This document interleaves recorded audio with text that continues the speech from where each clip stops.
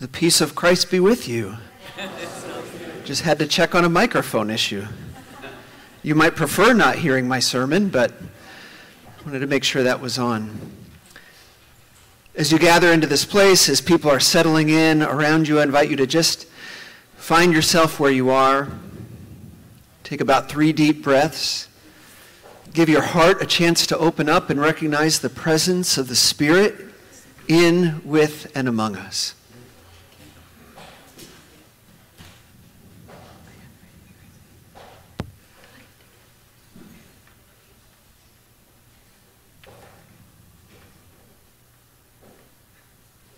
Friends, let us worship in beloved community.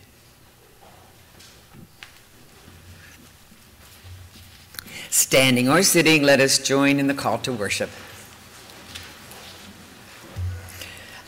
Our hope is in Christ, who comes into the world. Our hope is in Christ, who announces peace. We light the candle of hope for Christ, who leads us in sacred darkness and holy light.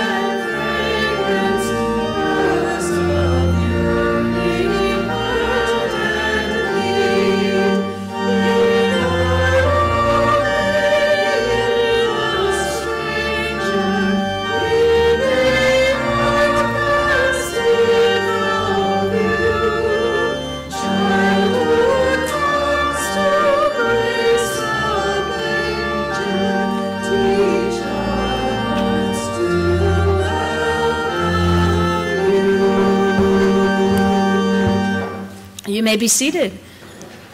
Welcome to Westminster. Welcome to worship. It is good to be with you today. If you're visiting with us for the first time, a special welcome to you. And if you're back with us maybe after a long time, welcome back to you. I do invite you after worship. We have coffee and tea and some snacks set up out in our garden area, and I invite you out there for refreshment, but mostly for conversation, maybe finding someone you don't know and getting to know them just a little bit better. Also, during our offering time, I invite you sitting here in the center aisle to take that pew register and sign it, pass it down the aisle, pass it back, maybe greet someone by name who is sitting near you. If you're new to our community and want to leave some contact information, that's a great way for us to be in touch with you during the week. Let's join together now in our community prayer. Let us pray. God of hope, we turn to you when our hearts are breaking for what we have seen or done, when our hearts are aching for what is left undone or we cannot stop, and when our hearts are shaking out of fear or even anger. We turn to you because you know you can do something with our hearts. You can forgive, you can soothe, you can challenge, you can inspire, you can guide. We pray that we would be receptive to what you would do with our hearts and our collective heart. Come in Christ. Amen. Our prayers continue in quiet.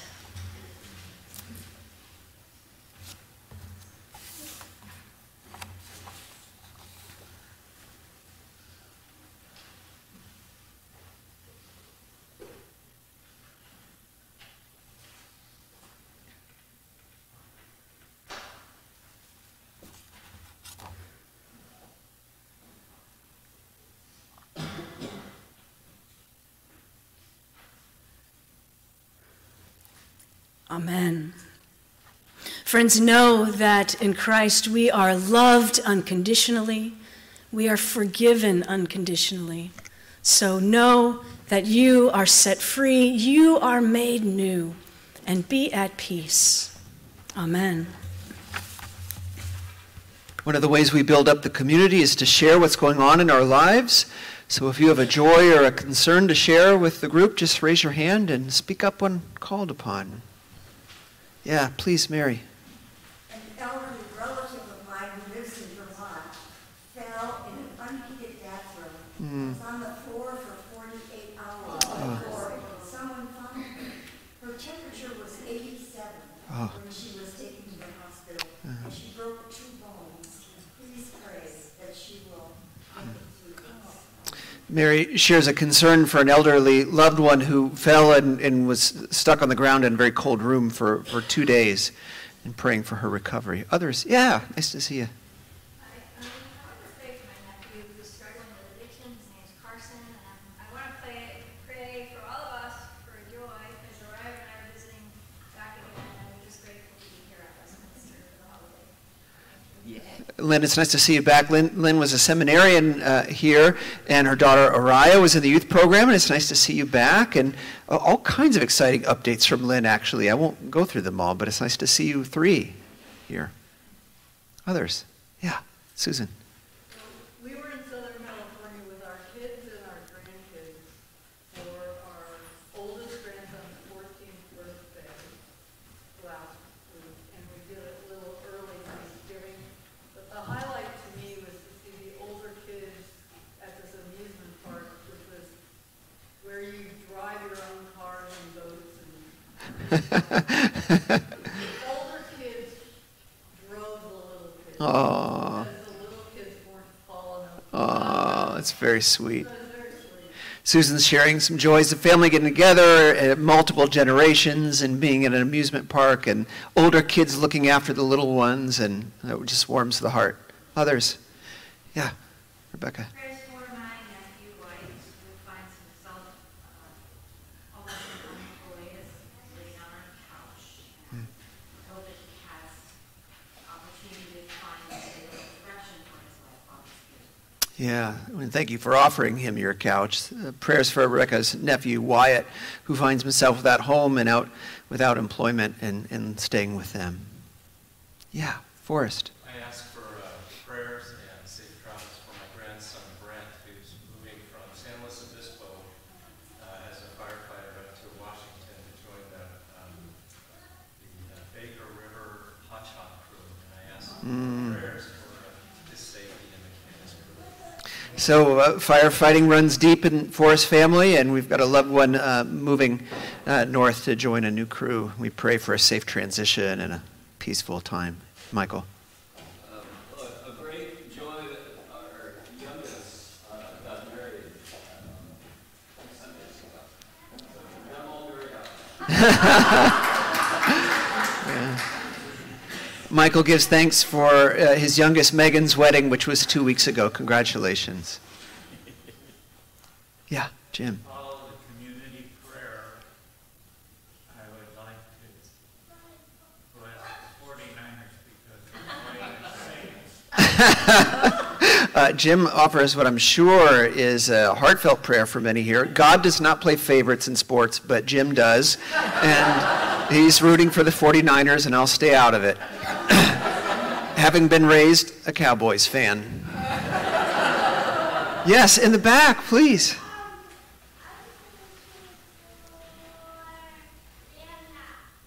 Wait. Oh, for your grandmother. What a sweet prayer. Thank you. On that note, why don't we pray?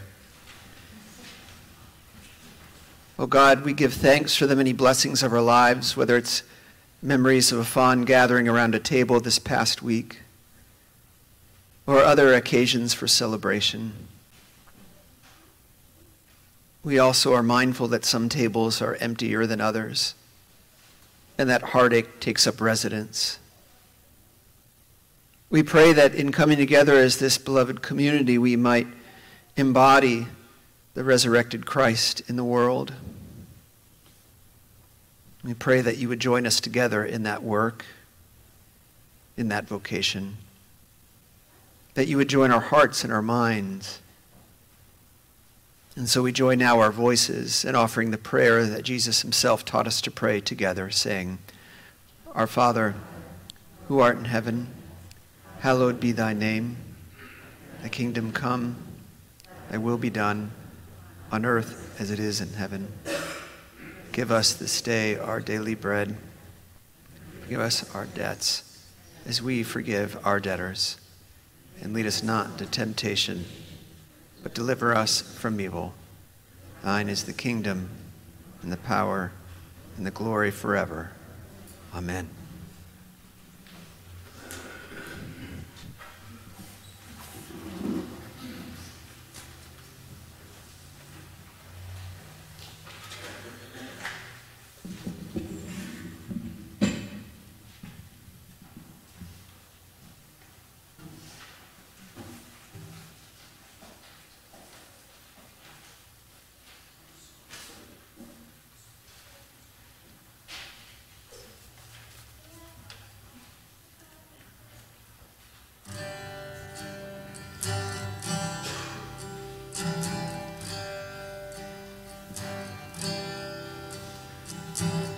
The world waits for a miracle. The heart longs for a little bit of hope. Oh come, Emmanuel. A child prays for peace on earth, and she's calling out from a sea of hurt. Oh come, Emmanuel.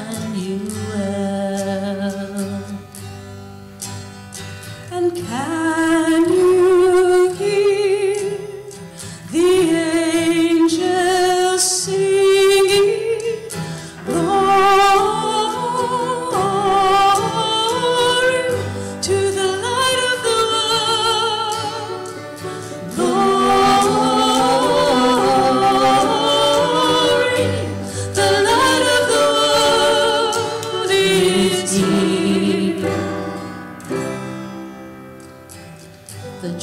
breaks with the tears of a mother.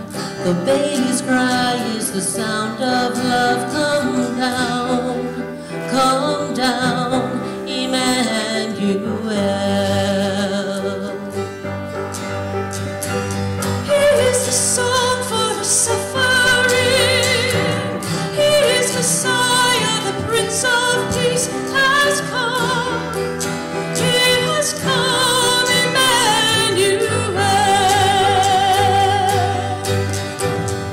Glory to the light of the world. Glory to the light of the world. Glory to the light of the world. Glory to the light of the world. For all who wait, for all who hunger, for all who pray, for all who wonder, behold your King, behold Messiah, Emmanuel,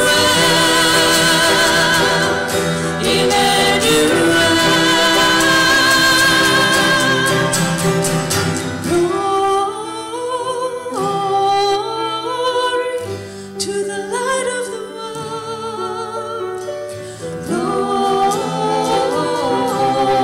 Glory to the light of the world. Glory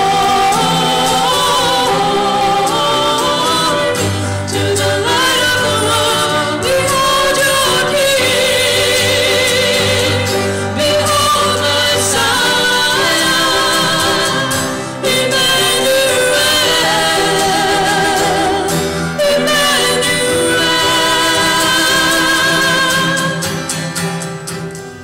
The world waits for a miracle. The heart longs for a little bit of hope. Oh, come, Emmanuel.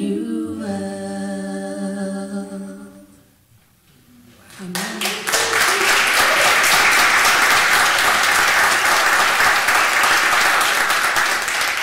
So now I'd like to invite any of the children who are worshiping with us to come join me up here at the front. It's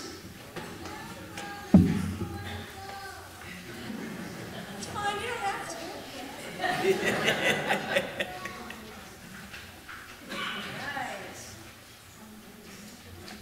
Good morning, everyone. So good to see you. So today begins a season in the church called Advent. And basically what Advent is, it's a time of preparing, it's a time of waiting, it's a time of getting ready for Christmas, for Jesus to be born. And we do a couple of special things in the church during Advent that I wanted to talk to you about because you're going to see them happening every single Sunday of Advent. So there's 4 Sundays in Advent, and you'll notice over here we have something that we don't usually have in the sanctuary. That's an Advent wreath with 4 candles around the outside and then one in the middle. So what we're going to do every Sunday is we're going to light one of those. And each of the candles helps us to think about an aspect of Jesus and to help us prepare for Jesus' birth. So today we lit the candle of hope. And we think about how Jesus offers hope in our lives. And then next week, it's going to be the candle of peace. And then the next week is going to be the candle of joy. And then the final week is the candle of love. Those are the outside candles. And then on Christmas Eve, we're going to light the Christ candle, which is that big white candle in the middle. So we think about how Jesus brings hope and peace and joy and love into our lives. And then also you're going to hear a word. You just heard us sing it. If you were paying attention to the song, we sang it several times. Emmanuel. That's a word we say kind of a lot during this season of Advent. Emmanuel. And what it means is God with us. right? Jesus was born as a little baby, God with us here on earth.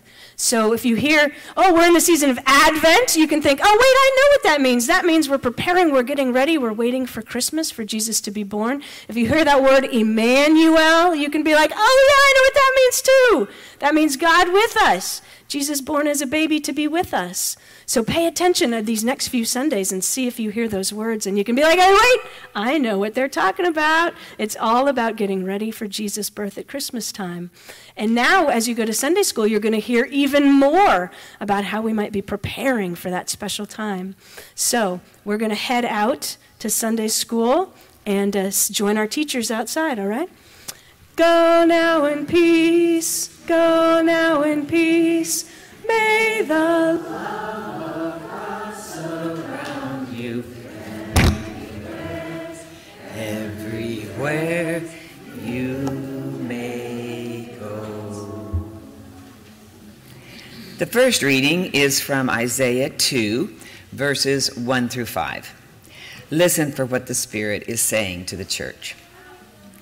The word that Isaiah, son of Amoz, saw concerning Israel and Jerusalem.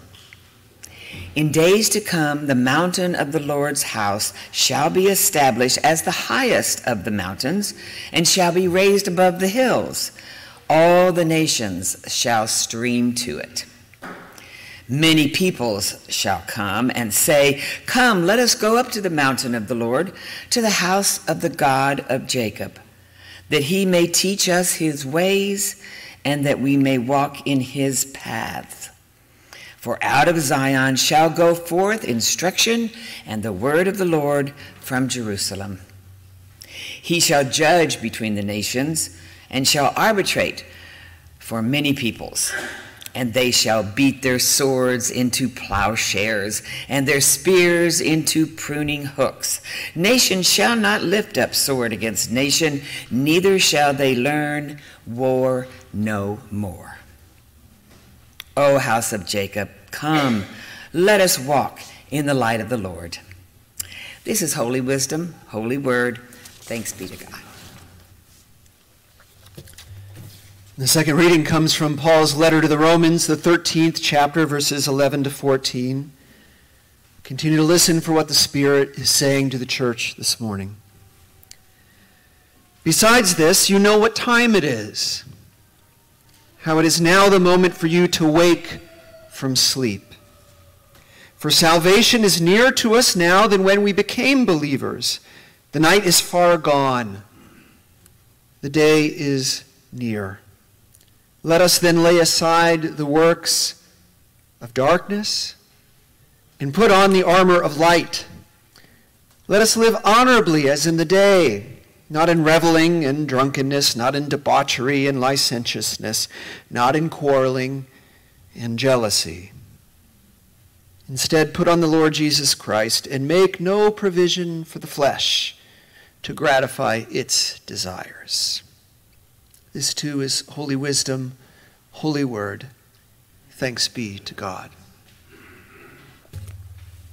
The armor of light. Put on, Lord Jesus Christ. Those words stung me when I sat down to write this sermon. As you know, I do sort of a round of preliminary planning well in advance. And so when I returned to those notes to get ready for today, I saw the one line stick out to me, and it read this: Holy blank. I'm writing this the morning after, May 25th, that awful shooting in Texas. It was the day after the Uvalde massacre. 19 fourth graders. My son is now a fourth grader. And I remember the day that I drove him to school that day. The moment he got out of the car, I started to cry. As did countless parents that day around the country.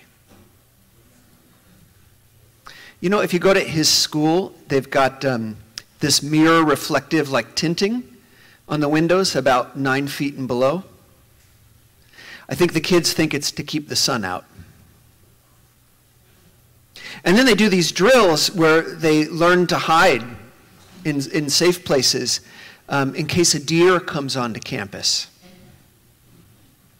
Because they know if they tell them the truth about those drills, it will traumatize them. And it will.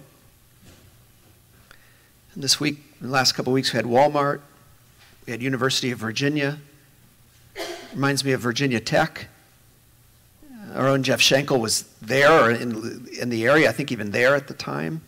I remember when Joe Chapman, our former seminary intern, was preaching, and he told stories about families trying to contact loved ones on that day, desperate to see if their child was safe, and cell phone lights going off in the pockets of the bodies that were lined up. No one to answer them. The candle we lit a few moments ago is the candle of hope. The theme of the first Sunday in Advent. And it's okay to talk about some of the more difficult things in life on a day that's dedicated to hope, because you have to be honest and give voice to the occasions that give rise to the need for hope. Because what hope is taking the truth of our lived experiences in the world and meeting it with a better vision for how the world could be. If you're not honest about what calls for hope, what begs for it, then you're less likely to recognize it and to cling to it and to work for it with all that you've got. Hope. Meeting this world with a vision of another one.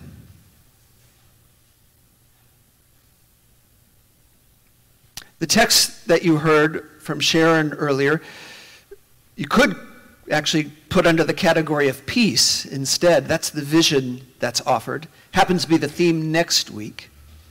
We return to these Advent texts year after year because they anchor us in who we are and who we've been and what we're waiting for. It's sort of like those familiar decorations that you put up in your home every year for Christmas. You pull out the family ornaments because it connects you to something deeper about your past. It conjures a feeling for you. It bridges the present to something greater. And that's why we return to those texts time and again. The problem is our culture turns this season, which they don't call Advent, they just call, I guess, the shopping season from August to December. Costco had it up in August. Culture makes this season about this bleary-eyed mad dash to catch sales and buy stuff and go to stuff and do stuff and just be exhausted and red-eyed. And then we can make New Year's resolutions about how we'll be better next year, which will be a whole other list of things we've got to do. Advent is instead a chance to take a breath and get clear-eyed about what's going on around us and within us, and to focus and be clear about what we're looking for and what we're waiting for, so that we can recognize the lights that lead us to the manger, ultimately. The job of the prophet is to be clear-eyed. And so what Isaiah offers in that reading you heard moments ago is a clear-eyed vision of what Isaiah believes God dreams for the world. The language is poetic. People streaming to God's house on the highest of mountains, where nations are held accountable for how they act toward one another. And we're told that they shall beat their swords into plowshares and their spears into pruning hooks.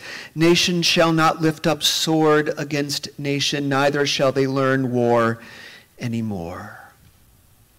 Maybe the most beautiful line in all of Scripture. Now, if you know your Bible, you might say, well, isn't there a passage where God says to do the opposite, turn your plowshares into swords? Well, if you think that's the case, you remember the passage right, but you've forgotten the context. It's in Joel. And in Joel, God is goading the people who shroud their weakness in bravado and might and military power, and God is daring them to turn their tools of cultivation and agriculture into tools of weaponry. See how that goes for you. God is essentially saying, no, it's pretty clear that the kingdom, that the world that God envisions for God's people is a peaceable one. And that's the one we're to have our eyes on, to wait for, and to work for. Recently, though, I've begun to wonder if work isn't quite the right word, even though I use it quite a lot. I started taking a course, an online class, actually led by my predecessor at my previous congregation. Her name is Patricia Pierce. It's a course on transformation. And the first module had a title that really stuck with me. It's very simple. It's simply this: transformation is a natural process. Well, that's so obvious, but that's why it's profound. Her point is that transformation is happening all the time, but we treat it as if we have to conjure it out of nothing, and we have to work really hard to create it and to make it all happen, and it's all up to us. And if we just want it bad enough and work enough for it, it will happen. And she says, no, transformation wants to happen. It's happening all the time. Octavia Butler, in her dystopian novel, The Parable of the Sower, shares a refrain that sort of evolves over time, appropriately, but appears at least in one moment as this: everything you touch, you change. Everything you change changes you. The only timeless or permanent, what's the word she uses? The only lasting truth is change. Change is God. Now, that's not what we're taught about God. We're often taught about God's impermanence. God is the same. God is unchanging. But no, change is God. Change is happening all the time. So Pierce's point is, you don't have to conjure up change out of nothing. What you have to do is recognize, as people of faith, we believe there's a force, an energy, a being, a spirit that's working toward moving things in a certain direction or set of directions that conjure greater wholeness and well-being for all. And we have to recognize that and join in with it. That's a very different orientation. To me, it's a relief, frankly, from thinking you have to make it all up. No, the reality is learning to recognize it and just work with it. Just help channel it in a positive direction. Help build the banks where they need to bank so the flow can go where it needs to go. It's a liberating way of looking at things, a more communal way, too, and I'll get to that in a moment. That kind of shift in thinking can change everything. I remember when we were having repeated trouble with flooding in our house. Every time we got a big rain, our house would flood. And so you couldn't sleep at night because you were imagining what was happening. And it was terribly stressful. And somebody in the congregation said to me, God bless them, they said, you know, you don't have to keep the water out. You just have to help the water go where it wants to go. It was very Zen. It was very Marin church, right? But it was actually a beautiful reframing. You don't have to try to stand against the forces of nature and seal everything and plug every hole and keep it out. You actually have to help it go where it wants to go. The water does not want to go in your basement. I don't want to go in my basement. It wants to find a stream or a field to water. You're just there to help it. That's a lot easier of an orientation than you have to keep it all out. It wants to happen. Transformation in your life wants to happen. We believe, we're daring or foolish enough to believe, it wants to happen in the world. And we just have to join with that spirit, which is the other reason to get very clear about what we're looking for. Back to the effort and the individuality and the thinking we have to do it all ourselves. Pierce says we have to get out of the frame of mind of making everything this heroic, egoic effort, which is all about the self, and I'll do it, and I'll be a hero. Because the ego is always about separation. Our distinctions from one another. It pits us against one another. This group is over and against that group, and my well-being is my well-being, and that's what I'm committed to. But it's all illusion. Separation is fundamentally illusion that the ego loves to play into. Rather, we're called to see our connection, our oneness, our kinship. That's what we're being invited into, and that's the shift that someone like Isaiah makes when he talks about people beating their swords into plowshares rather than weapons of separation and domination. In the last 2 weeks, human population on this planet reached 8 billion. That kind of shift is what it will take for us to thrive as a species. I read recently somebody playing with the Fermi paradox. We should talk about the Fermi paradox sometime. It's basically attempt to wrestle with the question of, if the universe is so old and so vast, how come we haven't been contacted by other intelligent beings? I know I make a presumption when I say other intelligent beings. And this person who was wrestling with it essentially said, because any civilization that could evolve enough to have the technology to come reach us, by definition, self-destructs before it does. And if we want to avoid that fate, too, we have to make that shift in orientation. To move that kinship model that displaces the ego as the center of all things. Builds towards that vision that Isaiah depicts so beautifully. It's funny then, perhaps, then, that Paul chooses the metaphor of putting on armor. The armor of light. Well, light doesn't make very good armor. And perhaps that's precisely Paul's point. Paul wants us to shift the way we think about what makes us safe.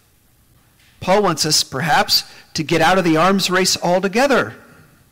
Because that way of keeping you safe won't actually keep you safe, because if you're the only one who's safe and the other isn't safe, we're actually not safe because we're actually not separate. Redo your thinking altogether is what Paul is saying. Put on the armor of light rather than the armor of darkness. And I recognize the problematic nature of the light-dark metaphors in light of our current climate, but think of it as things that are of God and that which is not of God. Things that are above board and things that are hidden and kept in the private places to do harmful things. Paul contrasts that which is of God, that the ways of the light and connection and oneness, with these other ways. And it's in that laundry list of things that we like to just file away because we don't like it when the church wags its finger at us and tells us not to have sex and not to drink and all the other bad things we're not supposed to do, right? And you heard the list for yourself. Drunkenness and debauchery, licentiousness, which is just fun to say, even if you don't want to do it. Jealousy, quarreling. But if you get over the sense of being wagged at by a finger, recognize what's embedded in that list. These are all behaviors that break down communities. They lead to exploitation or hurtful behavior or separation, division, injustice, taking advantage of others. And Paul is saying, those things are not of God. Those are not of the light. Those actually are things of the ego, because again, they work towards separation. I was away last week, but the week prior, everybody who came into my office for the whole week, during our discussion, we ended up at one point addressing one thing. Happened every time. And it was the incident with the youth in Mill Valley that many of you know about, right? A bunch of teenagers. I'm not about to bash teenagers if you're a teenager here. We're drinking, obviously underage, and a crowd gathered and grew and grew and grew. And the police were alerted and came through to break it up, and showing what seems to me an extraordinary amount of restraint, and in fact, just put on their lights and drove through the CVS parking lot where it's happening. In my day and age, that would have been enough. Not that I would have been at such a party. only because I wasn't invited, but not only did it seem not to disperse the crowd, it seemed to ignite the crowd. And at least according to some accounts, there were some teenagers who not only didn't leave, but they jumped on top of the police car and started jumping on it while there was a police officer in it. Okay. Now, I'm not here to pile on young people, right? We spare no expense for sermon illustrations here. But I don't know the full circumstances of the event, and piling on them doesn't do much good. I'm actually interested in a more interesting question, which is what's going on there in the mind of somebody, albeit altered by substances, when you're standing on top of a police car, not in some even protest for some social issue, but just because you're partying, jumping up and down. Somewhere embedded in that psyche is the reassurance that you will be protected from the consequences of this. And I'm interested in that. It's the wrong kind of armor. And it is privilege. Because not every kid would be protected. And the question is, are we really protecting anyone by doing that? It's the wrong kind of armor. Paul is calling us to the armor of light that reveals and asks the question of what's going on here. And another question that raises for me is, do we do a good job of making this a safe community where things can come to light, where real things can come to light? And I would hazard a guess the answer to that is no. Because there's so much at stake in a community like this where appearances matter and the resources are so high and reputations matter so much that there's a lot invested in keeping certain things covered up. I don't mean conspiracy talk. I'm not going to get into that. But just in not revealing certain circumstances and behaviors and ways of being that may be hurting folks, and some folks more than others. And what would it look like to foster a society or a community in which we could shine a healing light on things so that we could learn what's really going on, address what needs to be addressed, not in a punitive way, but in a restorative way, in a reconciling way, in a healing way, to build that peaceful community that we believe, through the grace of God, is trying to be born in our midst. We should want to see what's going on. We should want that. And we should be worried when we lose our seers. This Saturday at 2 o'clock, we'll have a memorial service for Ralph Cole. I know who Ralph Cole is. It's our last surviving World War II veteran. And one of the last ones in the world, frankly.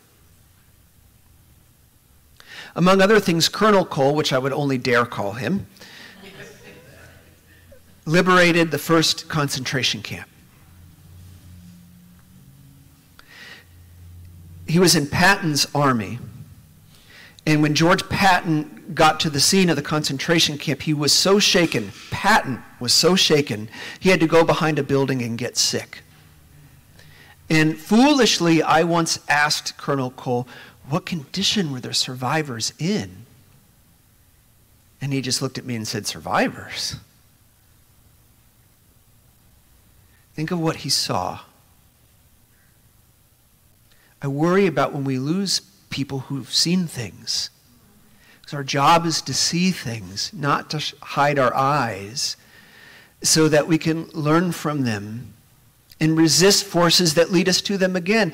In a moment where people are conjuring stuff, speaking of conspiracies to pit communities against each other, Jewish people against African Americans, whites against, it just goes on and on, right? We've got to see what's happening so we can live into the vision that God has for us rather than the ego vision that pits us against one another. Our hope is in the light. I don't want our children cowering in the shadows at school. I want them studying out in the open. Studying all of it, including maybe especially the ugly parts. Not out of self-loathing, not out of blame, so that we can grow in wisdom and truth and build a world that more envisions what God dreams for us. Our hope is in the light. And our light is hope. It's not fear. We don't have to be afraid of the dark anymore. For in Christ, as Paul says, the night is far gone. Those ways of being are far gone, and the day is near. So come, says Paul. In Christ, let us walk in the light. Amen.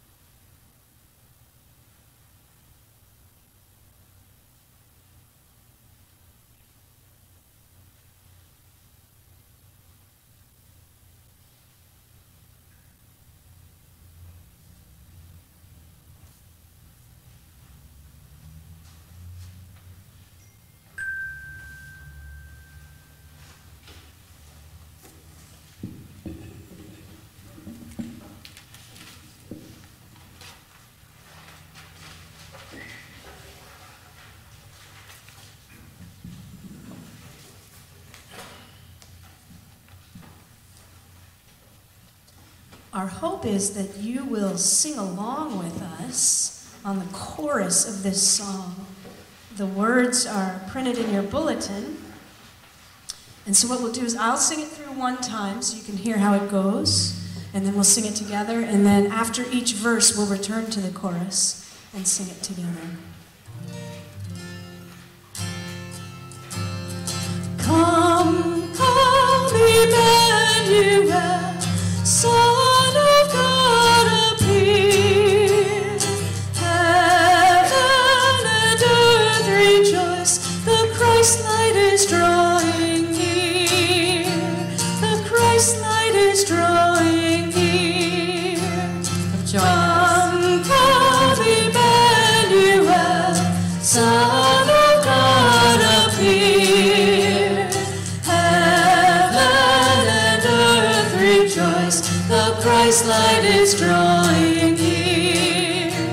The Christ light is drawing near. Oh come, Emmanuel, and ransom captive Israel, that vaunted lowly exile here, until the Son of God appear. All right, join us. Come, come, Emmanuel, Son of God, appear. Heaven and earth rejoice, the Christ light is drawing near. The Christ light is drawing near. Oh, come, desire of nations bind, in one the hearts of humankind. Make all your sad divisions cease, and be for us the King of Peace. Here we go. Come, come, Emmanuel, Son of God appear. Heaven and earth rejoice, the Christ light is drawing near. The Christ light is drawing near. Rejoice, Emmanuel,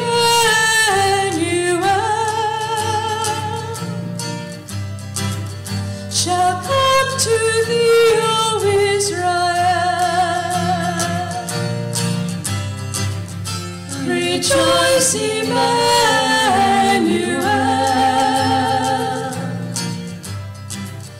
shall come to thee, O Israel. Amen. Will you join us in our doxology? Praise God from whom all blessings flow. Praise God, all creatures here below. Praise God above the heavenly hosts. Creator, Christ, and Holy Ghost.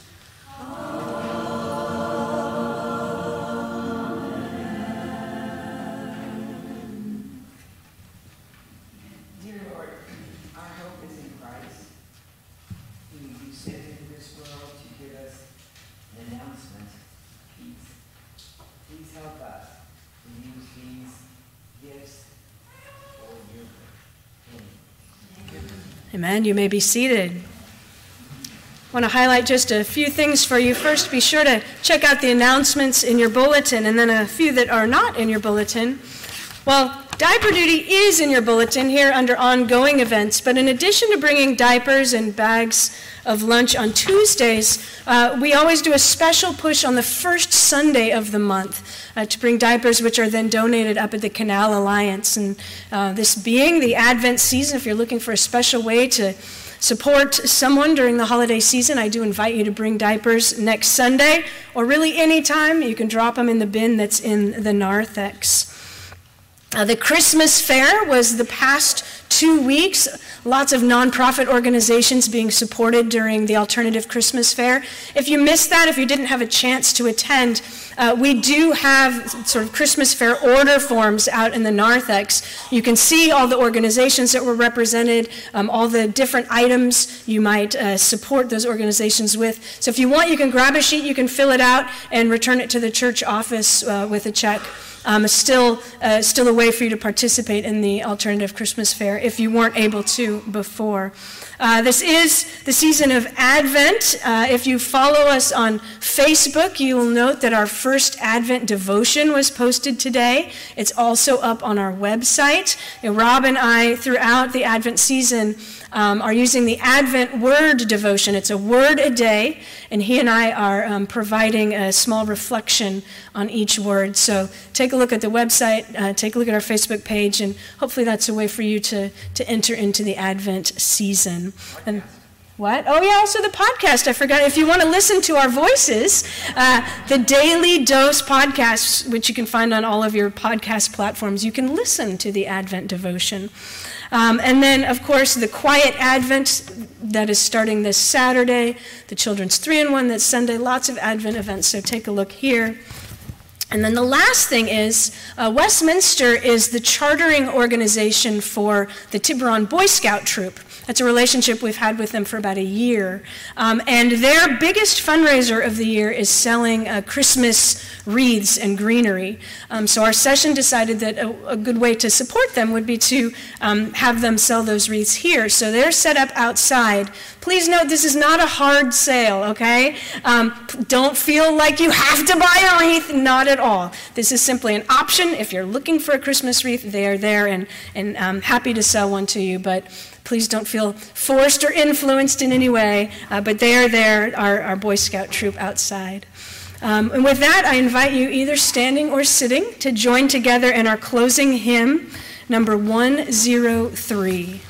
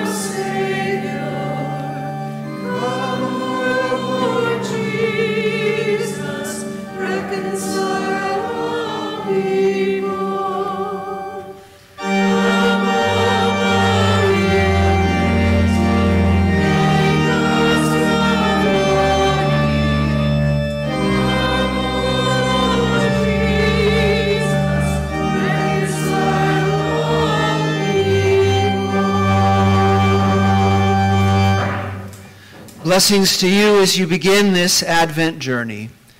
And as you go from here, may the grace of our Lord Jesus Christ, the love of God who is Father and Mother of us all, and the sweet communion of the Holy Spirit be with you this day and every day. Amen.